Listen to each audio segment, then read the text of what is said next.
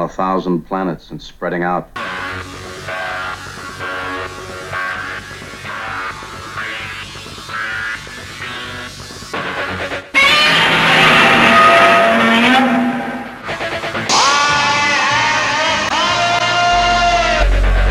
Open the pod bay doors, Hal. Danger, Will Robinson. Danger. Look, up in the sky. It's a bird. It's a plane. To the Batmobiles. May the Force be with you. Who is that masked man? Avengers, assemble!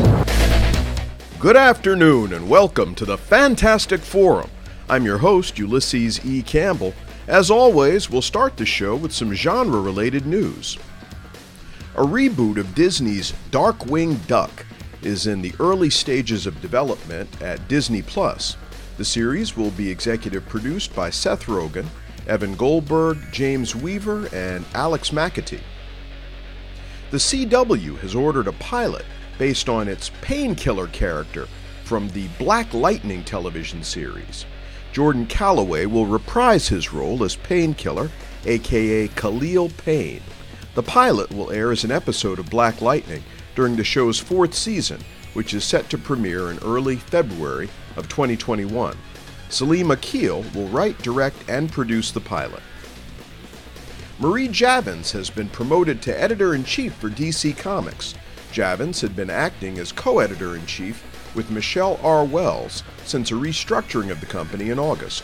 She will have responsibility for developing and overseeing the publishing schedule and lead the strategy for expanding worldwide consumer reach of DC publishing content.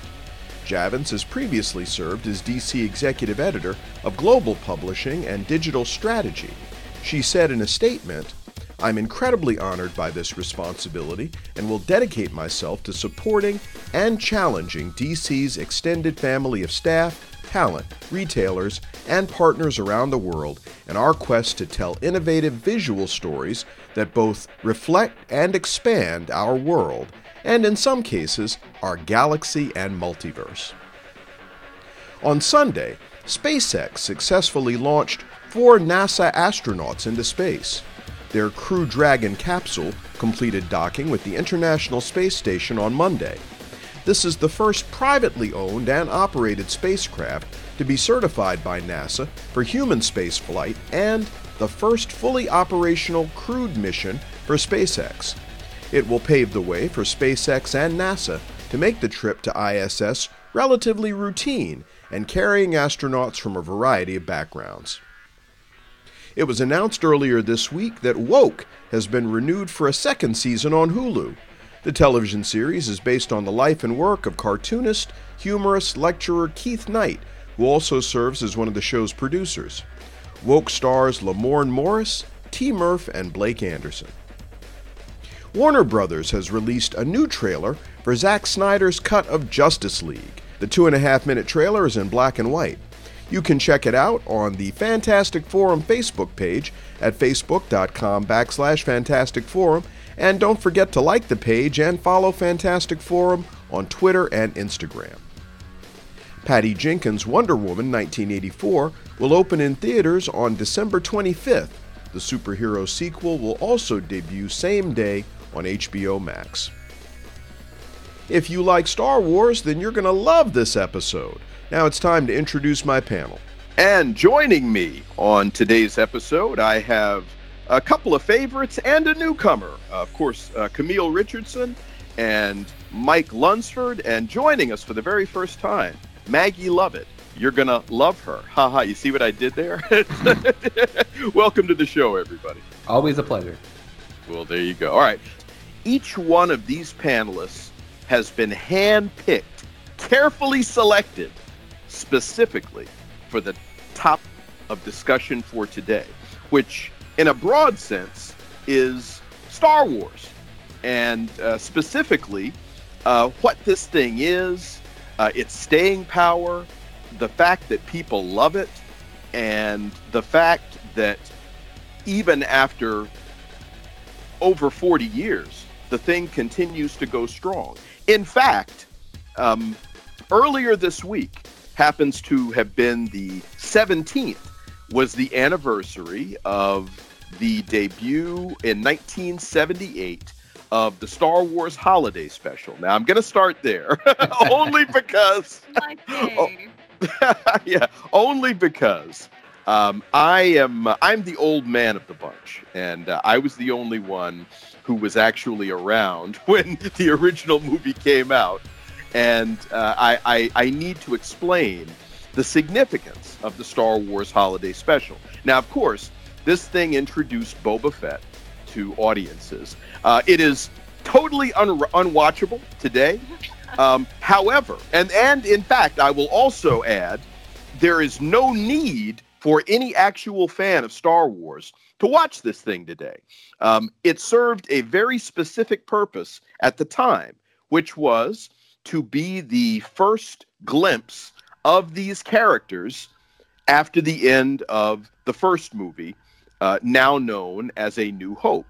So, but I thought it was interesting when I saw earlier in the week that the 17th, Tuesday, had been the anniversary of the debut of this show. Now, I'm assuming that all of you, as dedicated Star Wars fans, have actually wasted that bit of your life and watched this Star Wars Holiday Special thing. Oh yeah. Would I be corrected? I am not going to sit on this podcast dais and let you besmirch the good name of B. Arthur and the Holiday Special. How dare you? Jefferson Starship in Star Wars? Itchy? Come on. Yeah. Well, Harvey Korman actually was pretty cool too, and I liked Art Carney in the thing also. See, but there's some good things about it. Very few, but still, no need for anybody to watch this thing today. Yeah. So now, of course, May of 1977, the debut of what was then known as Star Wars, later, as I mentioned, came to be known as A New Hope, and kicked off this trilogy of films that literally changed the world, changed filmmaking, changed fandom. But what I wanted to ask you guys, and this is where I actually wanted to start this discussion, outside of the numbered episodes, what are your favorite pieces of Star Wars? And I think since Maggie is new to the show, we'll start with her. Oh, perfect. I have my answer off the top of my head. I will always say that Rogue One is my favorite Star Wars movie. It is 4 years old in a couple weeks, which is just absolutely surreal to realize. But that film, for me, captured everything I love about Star Wars. It came out at a very specific time in world history, and I have kind of held on to it as a crutch. I jokingly say I've watched it about 300 times, and that is no exaggeration. It just captures something about the resistance and the resilience of rebels fighting the good cause and at any length, and that for me is a lot of what Star Wars is, and that film is just perfect. And a couple weeks ago I got to interview Gary Whitta, and who wrote Rogue One, one of the writers of Rogue One, and it was just like a surreal experience for me. Oh, that's terrific. I didn't know what to expect with Rogue One. Disney's strategy of making these additional films that were not part of the episodic trilogies. You didn't know what you were going to get. And, you heard these stories about Rogue One, but personally, I thought it was brilliant. And I thought it was just such a beautifully done story. And as a, it's sort of a war movie, but suicide mission, basically. I mean, yeah. And as so many war movies are, but beautifully put together and, well cast, well acted, well written. I mean, I'm going to have to look up that interview that you did, Maggie, because I'm sure it was very interesting, to talk to the actual writer. And I know, just knowing you and your love of Star Wars, that you had some great questions for him, and probably some stuff he had never heard before. But Mike, what about you? I wanted to jump in real quick and say that I totally co-sign Rogue One, because it's been my favorite of the recent movies. Like, and by recent I mean like the stuff that's come out within the last decade. And of all of the things that we've seen, and this is encompassing all of Star Wars-dom, one of my favorite scenes of all time, because Rogue One on its own, by itself, fantastic, wonderful movie. But that end scene, when the rebels are on the ship and they're like, crap, how are we going to get out of here with the plans for the Death Star? And then all of a sudden the lights go out and it gets dark and it gets quiet. And then you hear that mechanical breathing. I have watched that scene. I've watched the movie probably like a dozen, maybe 24 times, but I've watched that scene alone, like, I don't know, 800 times. That is the coolest thing I've ever seen any Jedi or Sith do. And Vader just mops the floor with those rebellion soldiers, and it was like the coolest thing. And like, they hyped it up. They talked about it. They said before the movie came out, oh, we're going to get to see some of the extent of Vader's power. And we're all like, yeah, okay, they've said that before. And then we did. And it was just like, I lost my mind in that scene. Like, I went from being like an adult man to an 8-year-old boy. It was the coolest thing. I do have a different answer, though, as far as like my favorite thing. I love all of it, and it's so hard to pick one thing. But like, as was mentioned before, like in a time in your life when things were whatever, Star Wars was important. And when Star Wars was super important to me was when I was in the military. Because in the military, there's a lot of times where you kind of are stuck away from home and you're far away and it sucks. And you want something that can kind of help you stay grounded, or something that kind of distract you from the crap that you have to do. And it was what is now the Legends books. Like the Thrawn trilogy, Heir to the Empire, Dark Force Rising, The Last Command, like all of these now, like the Legends at the time they were the extended universe, all of these books were able to give me more stories with these characters that I grew to love and that I had known since I was a little kid. And it was just like this nice little bit of familiarity that I got to have in a often very unfamiliar place. And it had some really, really cool stories, some crazy stuff going on. They ended up like not really using any of it with the new JJ trilogy, but like it was just really cool stories that you got to read and experience, and seeing Luke Skywalker rebuild the Jedi, the whole Jedi Order on his own, and his whole journey. It was really cool. It was really fun. It got a little out there at times because it was like, hey, remember the Death Star and how great that thing was and how powerful it was? Yeah, there's like 9 million other things that are more powerful than that. So why didn't we use them when the Empire was a thing? I don't know, because plot. Like some of it was nonsensical, but overall the whole thing was just a ton of fun. I would like to associate myself with your remarks on that too, because that Darth Vader laying waste to rebel soldiers scene, that was beautiful, and I wish you had more of that. I'm sure you guys also are familiar with this. I think it's called Star Wars SC-38 Reimagined, where somebody has taken footage from A New Hope, and they've also added some like CG stuff and stuff of their own to make a really good Darth Vader versus Obi-Wan fight. Yeah. Yes. Yeah. I mean, I wish they would actually add that to Star Wars A New Hope, because, you know, that little crappy battle they had, I mean, it was okay 43 years ago, but today it's like, oh, wait a second, you know, especially after the Duel of the Fates in Revenge of the Sith. I mean, you just want something a little better. And this thing that Fix It in Post, I think the guy was who did, I mean, it was spot on. I mean, it was just exceptionally well done and fit in beautifully with that. I mean, excellent work. So anyway, but yeah, I mean, to mention that. I haven't read a lot of the books. In fact, I remember there was a book Alan Dean Foster did that was originally envisioned as a low-budget sequel to Star Wars, because they didn't know exactly what was going to happen with it initially, and it was called Splinter of the Mind's Eye. And that's the one that I read. I mean, in addition to the novelizations, but because at the time we were all really hungry for Star Wars. But Camille, what about you? I'm going to piggyback off of everyone, but Rogue One was absolutely a masterpiece, start to finish. So happy they didn't force a romance. So happy that it ended the way it did. And the fact that even Disney allowed that was huge.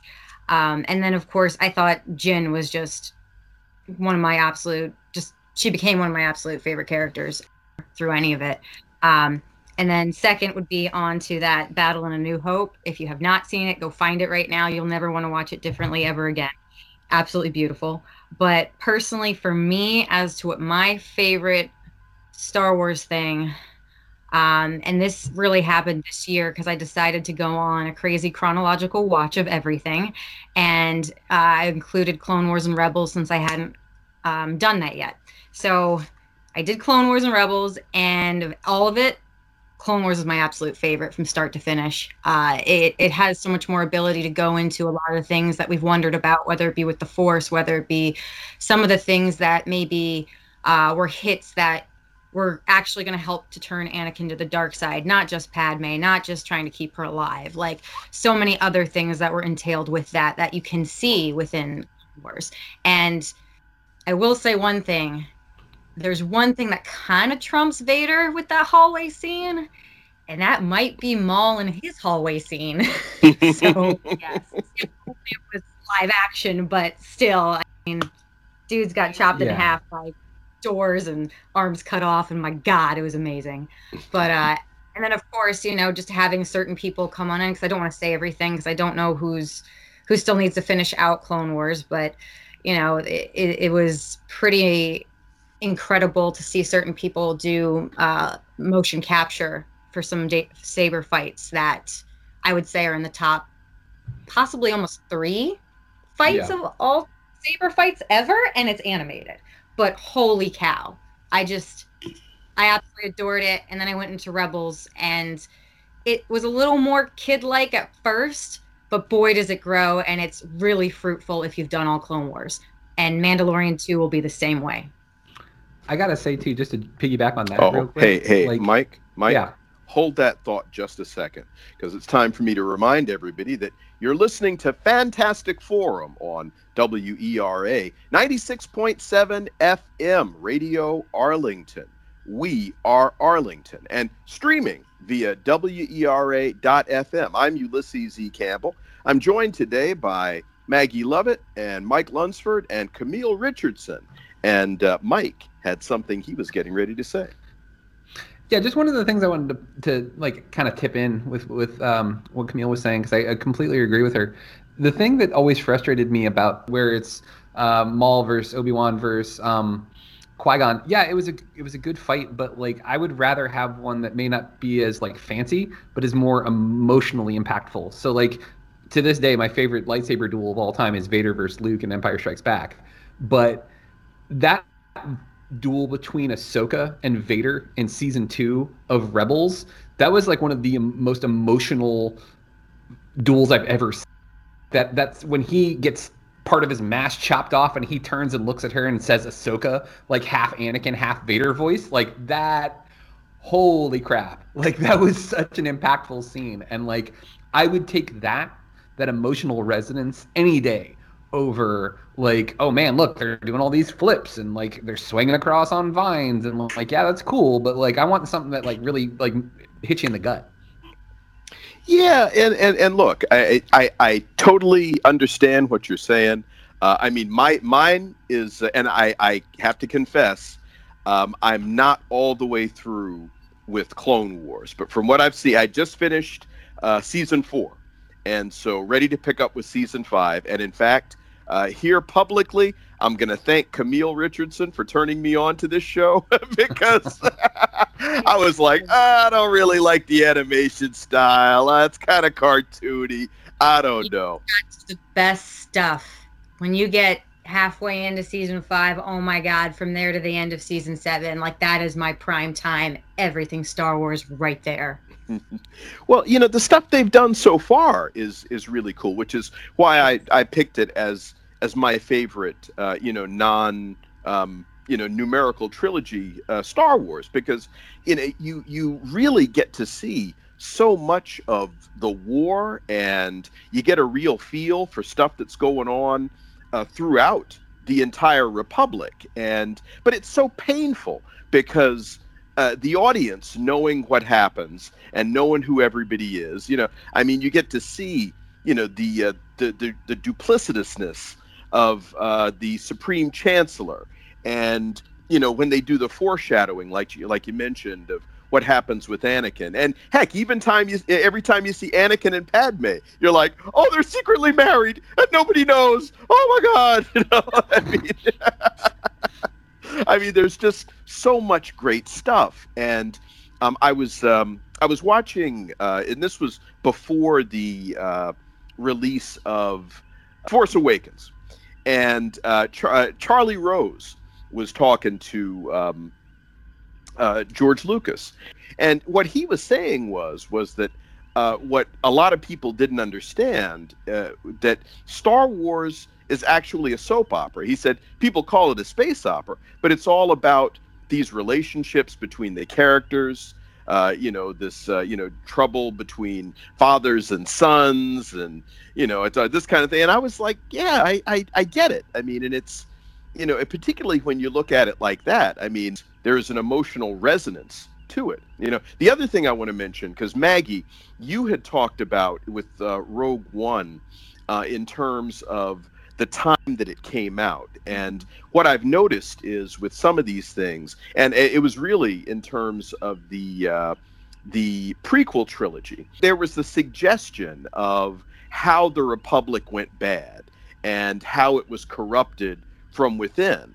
And, there was not only that foreshadowing, but I think in some ways when Lucas was doing that, he was making a statement about our government and different things that were going on at the time, in terms of that administration. So it's fascinating to me and very timely also. I was just going to piggyback off what you had just said about the prequel trilogy. When I was doing some research a couple of weeks ago, I came across this really great quote from George Lucas talking about how democracies aren't overthrown, they're given away. And that was a large part of his inspiration for the prequel trilogy, was that kind of concept of giving that democracy away to somebody like Emperor Palpatine. So upon reflection of that now as an adult, I love that as a child, but now I get it a lot more as an adult. So I think it was very interesting how he kind of merged that with, this epic space fantasy. Mm-hmm. Mm-hmm. Has anybody else read any of the novelizations of the films? Yes, all of them. Oh, okay. Yeah. Well, there you go. Yeah. Mm-hmm. Yeah. As a kid, I did something stupid and I got grounded and I wasn't allowed to have TV or go see movies or anything like that with my friends. And all I was able to do was read books. And we had the novelizations of the original 3. And I remember reading through those in I want to say maybe 2 days, because I was hooked on it. There was so much cool extra information and description than there were in the movies, and it was really cool. Oh yeah, well the books are always better, but the reason I mentioned that was the Phantom, at least the beginning of the Phantom Menace, because you may remember they gave you a little bit of history on the Sith and how at one point, apparently similar to the Jedi Order, there had been the Sith Order, but the nature of the dark side of the Force led them to, I mean, even before, because ultimately the Jedi mopped them up, but it was after all this infighting among the Sith, and they made it easy for the Jedi to destroy them. But what they said in that book was there was one survivor, this guy Darth Bane, and he decided that it was the ambition of the Sith that had actually been its downfall. And so, going forward, there would only be 2, one master and one apprentice. And in that way, by limiting the number of Sith, you should be able to limit that ambition that ultimately caused them to be destroyed. Hmm? There's always more than 2. Yeah, exactly. The whole rule 2, and then there's all these extra Sith junior achievers basically. Well, I admit, when I first saw Asajj Ventress, I'm like, wait a second. So she's although the what's his face, General Grievous, I don't know that he counts, but or was General Grievous Dooku's? No, because Grievous didn't have the Force. He didn't have any Force powers. Ah, okay. He had just been trained in the Jedi arts. Okay, so Asajj Ventress was really Dooku's apprentice, but Dooku was Sidious's apprentice. I'm like, how does that work? How does an apprentice have an apprentice? Anyway, look, that musical cue means that it's time for us to take a short break because, of course, Fantastic Forum comes to you via WERA 96.7 FM in Arlington. We're community radio, which among other things means that we're non-commercial. We rely on the ongoing generosity of our underwriters, our sponsors, and listeners like you for the totality of the operation of the radio station. Please visit the website at WERA.FM. Find out how you can support this wonderful institution of community media. It's also tax deductible. Anyway, look, we're going to step aside for a moment while we acknowledge the invaluable contribution of our underwriters. We're also going to take a couple of moments to promote some of the other fine WERA programming that's coming up this weekend and during the week. And I don't want you to touch that dial because Camille and Maggie and Mike and I have a lot more to talk about on this special Star Wars episode of Fantastic Forum. We'll be right back.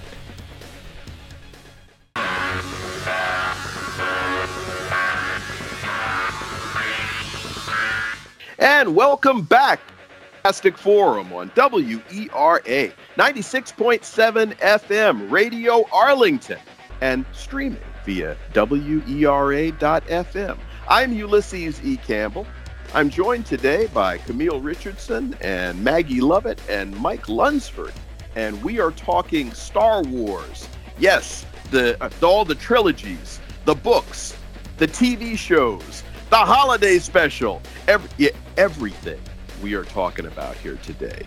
And so when we took the break, we had been talking a little bit about our various favorite non-trilogy iterations of Star Wars. I'd like to sort of take it in a slightly different direction here in the second half of the show. And I want to start out asking Maggie about her take on the cultural significance of Star Wars, because as we've referenced earlier in the broadcast, this is something that is a worldwide phenomenon. It has become totally weaved into the pop culture of the world, basically. You've got people like all of us we just can't get enough of it. Disney paid $4 billion for this, and they're getting a big return on their investment. If nothing else, through The Mandalorian, which is streaming via Disney Plus. But the point is, this thing has just got its tendrils everywhere. And I'm curious, what do you got to say about the cultural significance of what Star Wars has become, this juggernaut? I think the reason why Star Wars has become the phenomena that it is because at its core, it is about hope, it is about love, and it is about family, and about being connected to something larger than yourself, which is the Force. And so I think that there's a lot to it that resonates with people who are looking for something to connect to. And I know myself as a fan of Star Wars, who's been involved in loving these films for 20 years, I think that I know that I have found a place in Star Wars with the friends that I've made because of the franchise. And so I think that is part of why Star Wars has lasted the way that it has. I think that, at that time when Star Wars first came out, you also had a huge franchise like Star Trek. And I think that fans find that same sort of connection and that same sense of belonging in that franchise.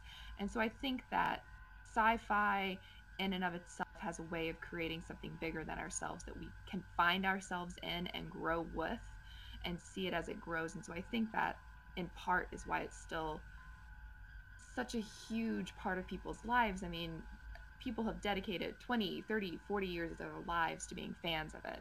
And I think at its core, it's because we've all found our own home and our own group of people. Is that what it's been like with you? Oh, without a doubt. I have never been happier than I've been with the people that I have made friends with in the Star Wars community, especially in this last year with COVID-19 and everyone being sheltered at home. I've formed some extremely close friendships with people simply because we are all Star Wars fans. Mm-hmm. Now, some people would say that, it's all fantasy, and in fact, Lucas himself has said that when the thing first came out, people were like, because they didn't get that it was about relationships. They're thinking it's all about space battles, and so I'm wondering, because there are some elements of philosophy that are part of this too. Is that something that you have noted and taken into yourself? Oh, without a doubt. And I also, I'm going to grad school for anthropology, and I recently learned that George Lucas had also studied anthropology in his lead up to eventually creating a lot of that, creating culture in Star Wars and then also outside of Star Wars within the fandom. And so there's kind of this give and take there where you borrow parts of essentially a culture that's been created, which is the Star Wars franchise, and you bring that into your own space and create a culture with your group of people. So I think there's that give and take, and the philosophies of the Jedi and the Sith and the Force that is imbued within Star Wars, and I think that helps create such a long-lasting experience. Mm-hmm. Okay, all right, Camille. There's no denying it's huge. You can see it in every marketing thing ever. But, it speaks more than... I do agree with Maggie in terms of it speaks, especially on hope, on family, on, unification. I think there is a very heavy emphasis on a good versus evil, but also at the same time, while looking at it that way, it's also not black and white. When you start to understand what has happened to certain characters and how they've grown, and sometimes it makes you almost relook at things in your own life or other people and maybe give them a little more leeway, or maybe look at things in a different perspective, because not everything is black and white. But I think that is, for me, it has helped me through some very hard times. I know it's helped a lot of other people as well. But it's beyond the flashy lights. It's beyond, all that. In fact, the reason why I didn't even care for the sequel trilogy really is because I felt it was more marketing than anything else. And I felt like it lost the heart and the soul of what I felt Star Wars was for a long time. But I think it does have to do a lot exactly with what she said. It's to know that you can always choose the better path, even no matter how far you've maybe fallen before. You can still make it right. You can still decide right now to make the right decision. And I won't lie, and not to bring politics into this, I couldn't even help with the most recent election, looking at it almost as a light side, dark side situation, which I know a lot of others did as well. So culturally, to the point it hits us politically, it's everywhere. I just picked up a book called Jedi Mind: Secrets from the Force for Balance and Peace. And this has legit stuff on trying to calm yourself and different things with yoga and what have you. This is all across everything at this point. But we take it in because it matters to us. It gives us heart. It gives us something to care about that's bigger than ourselves. And yeah, it's really piggybacking after what she said. It's more than ourselves. And I really appreciate what you were saying about redemption. Darth Vader, this incredibly evil character, even though he had been revealed to have once been Anakin Skywalker, Luke's dad. I remember Obi-Wan saying something like, he's more machine now than man, twisted and evil. But Luke was still committed to trying to turn him back to the light side. And it was because of his experience with the Force. He's like, no, there's good in him. I felt it, and was willing to sacrifice himself in an effort to turn his father back to the good side, which ultimately was a successful effort. It was a really wonderful turn in the story. Camille, you said that it had had a personal impact on you. And you just mentioned that book that you got. Can you elaborate just a little bit on the personal impact that it has on you? There are times that I can be an angry person. And some of you know some of my background. I've had a lot of stuff happen. But at the same time, the last thing I want to do is have this world turn me bitter. And I can't tell you how often I literally play this mantra in my head. And it sounds so crazy, but there's legit realness and thought to it. But it's the whole, fear leads to anger leads to hate leads to suffering, and that is 100% true. And that's usually how that kind of thing starts. And this is also something that I kind of have seen in terms of like with the election and things leading up to that as well. But like you can look at it in that way of a progression of what you can do to yourself or what you'll do to others. But it's something where it's kind of made me kick myself in the butt and be like, whoa, you need to reevaluate yourself and see how far you've fallen, because you are allowing things to get to a point now that you are angry, you're bitter, and you're not being the kindest person right now. So I have literally used that to try to talk sense into myself. And yeah, I did just pick up this book. But yeah, I mean, I picked it up because I was someone who used to be very in touch with themselves and with yoga and a whole bunch of other stuff. Like I have fallen far, and I need to pull it back in. And I won't lie, that mantra keeps going through my brain a lot, especially this year. That's such a great book too. I'm so glad that you picked it up. Yeah, and the fact that it has like real things in it is pretty incredible. Not just like some gimmicky marketing tool. So I appreciated that from them. The force will be with you always. All right, Mike, what about you? I'm glad that I get to run the anchor leg here, because just hearing what it's meant to other people, but also seeing their perception on the cultural impact of this thing that we all love is just, it's always nice hearing what other people have to say about it. But also, Star Wars became something in the last decade that I never thought it would become. And it was honestly because I was probably just not seeing it, because the internet has done this thing where it's a great thing. It's connected everybody, but it's also a bad thing because it's connected everybody. Like I found out like through research, through various things, from hearing testimonies from some of the actors, like Ahmad Best, for instance, Jake Lloyd, Hayden Christensen, that the fan base, and not the fan base as a whole, but certain very angry, very loud minority of the fan base has said some very ugly, awful things about these people, about these characters that they played, and like it disgusted me. But instead of it turning me against fandom as a whole, it's really galvanized me in a way, because I found the people. You find your tribe, you find your people that understand, hey, what they did was wrong, what these fans did was wrong. And like, yeah, okay, so maybe we didn't like this aspect of the performance or this aspect of the character, but this is an ensemble thing. This person didn't just decide all of this on their own. It's a nuanced thing. It's that Obi-Wan Kenobi line, from a certain point of view sort of thing. Like, there's so much nuance to this thing where it just used to be so binary. It was so, you're either like Star Wars or you don't. Now there's so much more to it.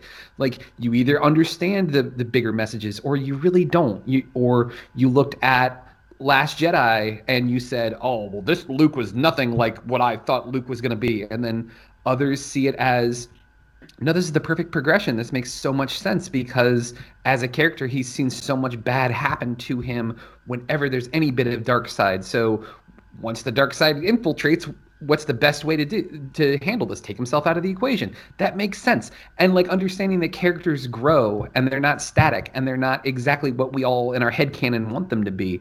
Like, that's what's been really awesome about the culture and what it's brought to our society, is that like you can see all of these amazing interpretations, but just because somebody has a different interpretation doesn't necessarily mean that you have to respect it. And what I mean by that is when it starts becoming the perspective of, oh, well, I can't believe they're forcing people of color and women into main roles in Star Wars, and that's just annoying. And like, you literally see that just because somebody's a Star Wars fan doesn't mean that you're going to see eye to eye with them. And like, it's really brought a lot of clarity and like a lot of understanding of the bigger picture for me. Like, I've grown up with it as Star Wars has grown up, and it's been really enlightening to understand that, like, there's so much nuance to it that I used to identify with Anakin, hey, passionate, sometimes you gotta break the rules a little bit to get things. But the older I get, man, am I more like Obi-Wan. Like, it's so funny, like, how your perspective changes on these things as you grow up with this thing that you love, as it evolves too. And it's been awesome seeing it become a force for good. It's awesome seeing it become something that is opening itself up for a whole new generation. Yeah, that may mean some of the stories are not really quote unquote for me, but that's okay, because it means we're going to get more stuff. We're going to see our kids, our nephews, our nieces, our friends' kids. We're going to get to see them fall in love with this thing that we loved as well. And that's ultimately, isn't that what we all want? If we love something, we want to share it with everybody else. Mm-hmm. Well, and although it's something I want to come back to after I remind everybody that they're listening to Fantastic Forum on WERA 96.7 FM and streaming via WERA.FM. We are your community radio station. I'm Ulysses E. Campbell. I'm joined today by Mike Lunsford and Maggie Lovitt and Camille Richardson. We are talking about Star Wars. And Mike, you have had an experience that few have had, although that I'm sure the more time goes by, that more will. You are one of the fans that has been to Star Wars Galaxy's Edge, and you have had the experience of piloting the Millennium Falcon with your son. And so I couldn't help but think about that as you were talking about sharing this thing that you love, with a new generation. And, you talked about being in the workshop and you guys building a lightsaber together and a droid and stuff like that. And, this is something, with this theme park thing, this is yet another way that the thing is connecting with fans. And even if you say you don't like Star Wars, you can't possibly go to this Disney theme park and see this thing and not be a little swayed by it. It's like, well, I don't really care for Star Wars, but yeah, when I got to pilot the Millennium Falcon, that was pretty cool. Or I got to be a gunner on the Millennium Falcon or whatever.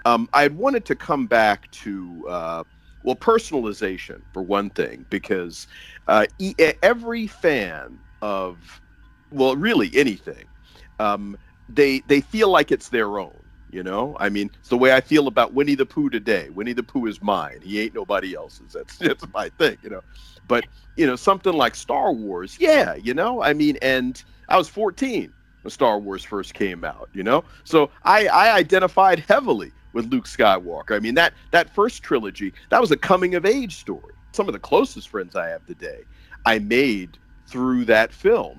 Going to science fiction conventions, and we're all in costume, and you find other people, who are involved in this stuff. And I'm reminded of the 501st Imperial Legion. That is a brother and sisterhood, a fellowship like none other. And the good work that they do, also the charity work. And I so applaud George Lucas because Disney was ready to shut all of that down.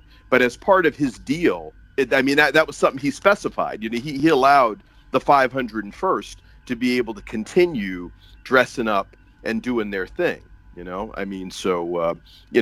that's just one example of the way, the personalized way that people have gotten this thing and made it their own. We can freestyle the time that we have left, but I feel like, because I was so disappointed with the Jedi. Ultimately, it was such an oppressive religion system that they had, and I'm thinking, because I've heard of this so-called gray Jedi, okay, and I'm thinking that's the way for the Jedi to go. No, you don't want to be totally with the light. You don't want to be totally with the dark. You want to be gray.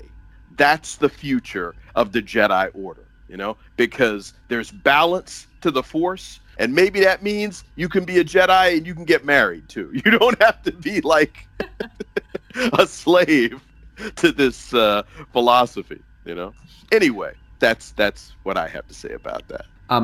There's a lot of theory that that's what a lot of the Jedi Order thought Anakin was going to be, was the quote unquote balance of the Force. Instead of it like negating all of the dark side, he himself was going to be the balance of the Force, so to speak. And I honestly thought that they might go that route with Rey in the new trilogy, but then they did something different and they decided to write a story that didn't make any sense.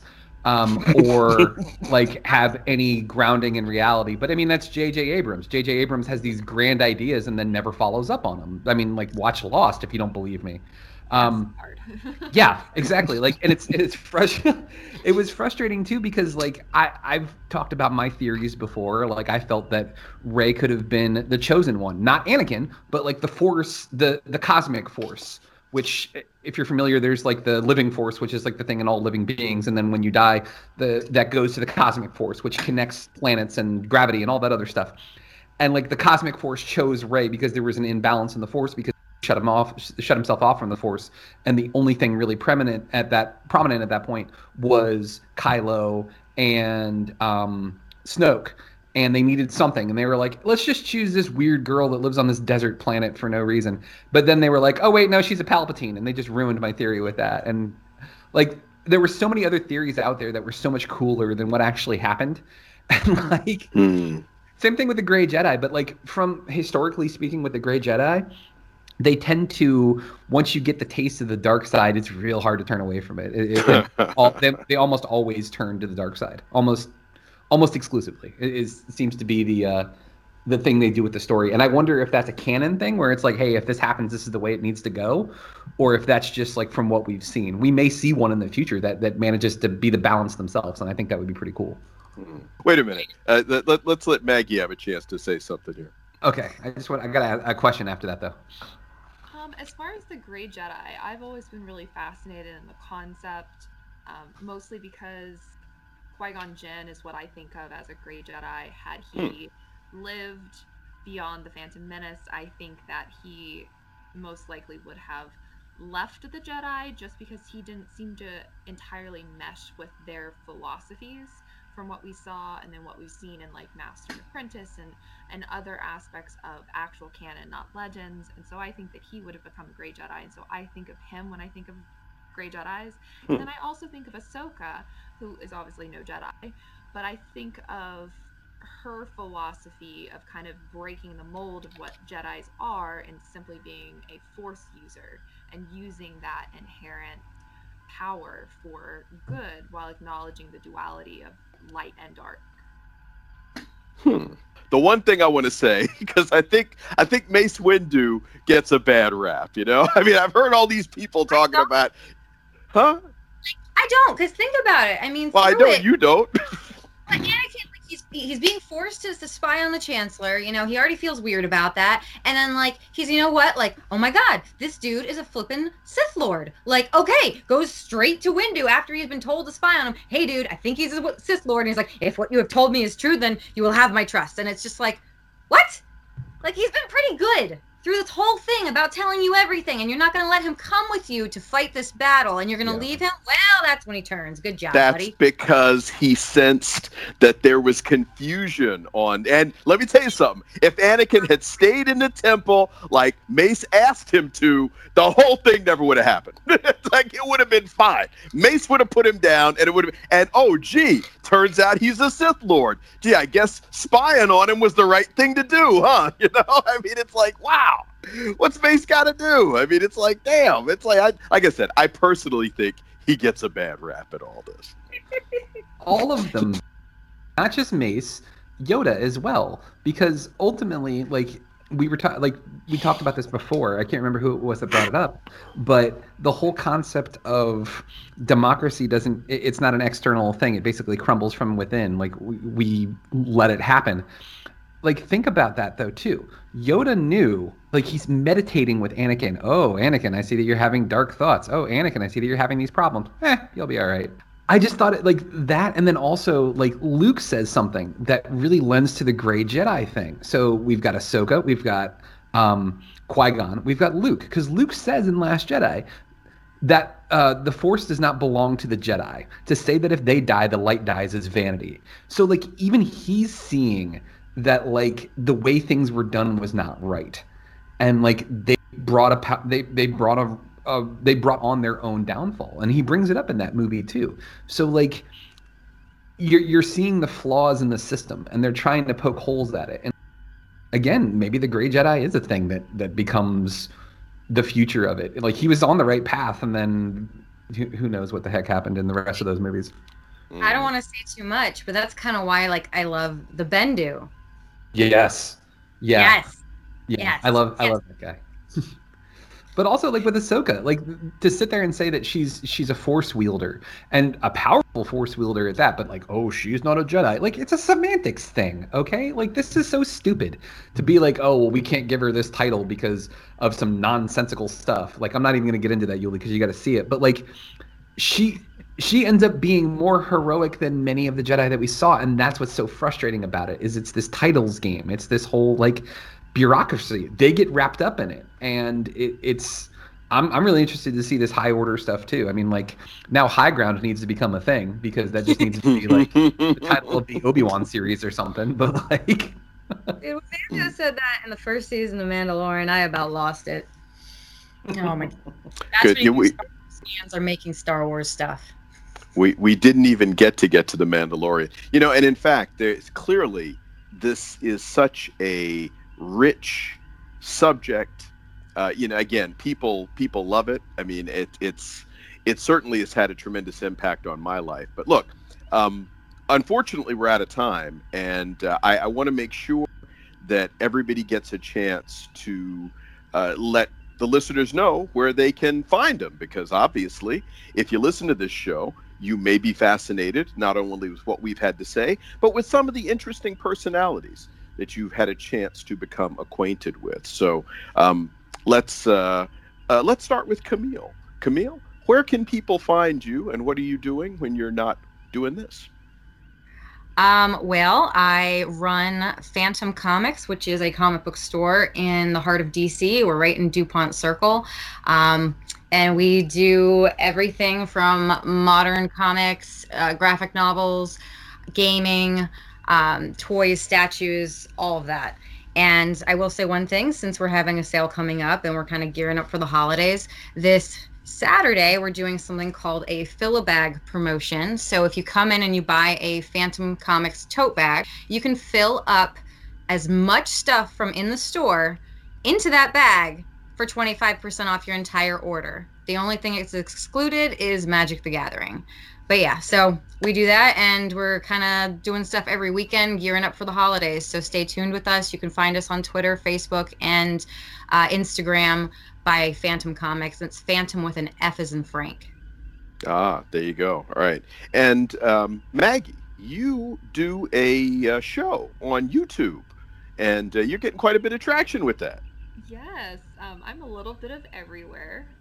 So a month ago, I decided to launch my very own YouTube series focused on Star Wars, unsurprising, which is called Let's Talk About Star Wars. And I actually was able to nab the URL, so you can go to youtube.com/C/Let's Talk About Star Wars. And I have had 6 episodes so far. I'm trying to do them weekly, so very excited about that. I also write for Your Money Geek. I'm the managing editor over there, and mostly talk about Star Wars and other pop culture geek stuff. There you go. All right. And of course, Mike, the Great Geek Refuge. Quick aside, I just found Let's Talk About Star Wars on YouTube, and I'm subscribing, so I'm very excited about this. Of course. Another satisfied customer. Yes. So, the Great Geek Refuge, you say? We're just super excited because it's been a 6-year venture in this whole podcasting website, talk about geeky, nerdy things, and we just hit a massive milestone. We just hit 100,000 subscribers for our podcast, which was like the coolest thing ever. Like, I couldn't be happier about it. It's just been awesome. But we've got a really cool project that's going to be coming out on November the 25th, which is the Wednesday before Thanksgiving. So we did an updated version of A Christmas Carol. And actually, you can hear the host of Fantastic Forum himself, Ulysses E. Campbell. He has a role in the play. I don't want to give it away yet because it's really, really cool what he does. But what we're doing right now is if you go to Facebook and you go to Great Geek Refuge, we have our Facebook page. We're actually doing a fundraiser right now. We're raising money for a charitable organization down here in Fredericksburg, Virginia, called Micah Ecumenical Ministries. They do a lot with helping those who are without a home, those who are struggling, those who are without food, without clothing, those sorts of things. They do a lot of really, really good work in the community, and we're trying to raise as much money as we possibly can before the launch of this podcast, this playcast, as so it were, since it's originally a play. But yeah, just a fantastic group of people that was involved with this. Will be you'll be able to download it. You'll be able to stream it on Spotify, on iTunes, wherever you listen to podcasts. You'll be able to listen to GGR's A Christmas Carol. So please tune in and donate if you can. There you go. And of course, Fantastic Forum. It's also a television show. You can check out episodes of the TV show at you check your local listings, and also visit the website at fantasticforum.tv. The radio program, if you happen to miss any portion of it on Saturday, it re-airs each and every Thursday right on this station from 3 to 4 p.m.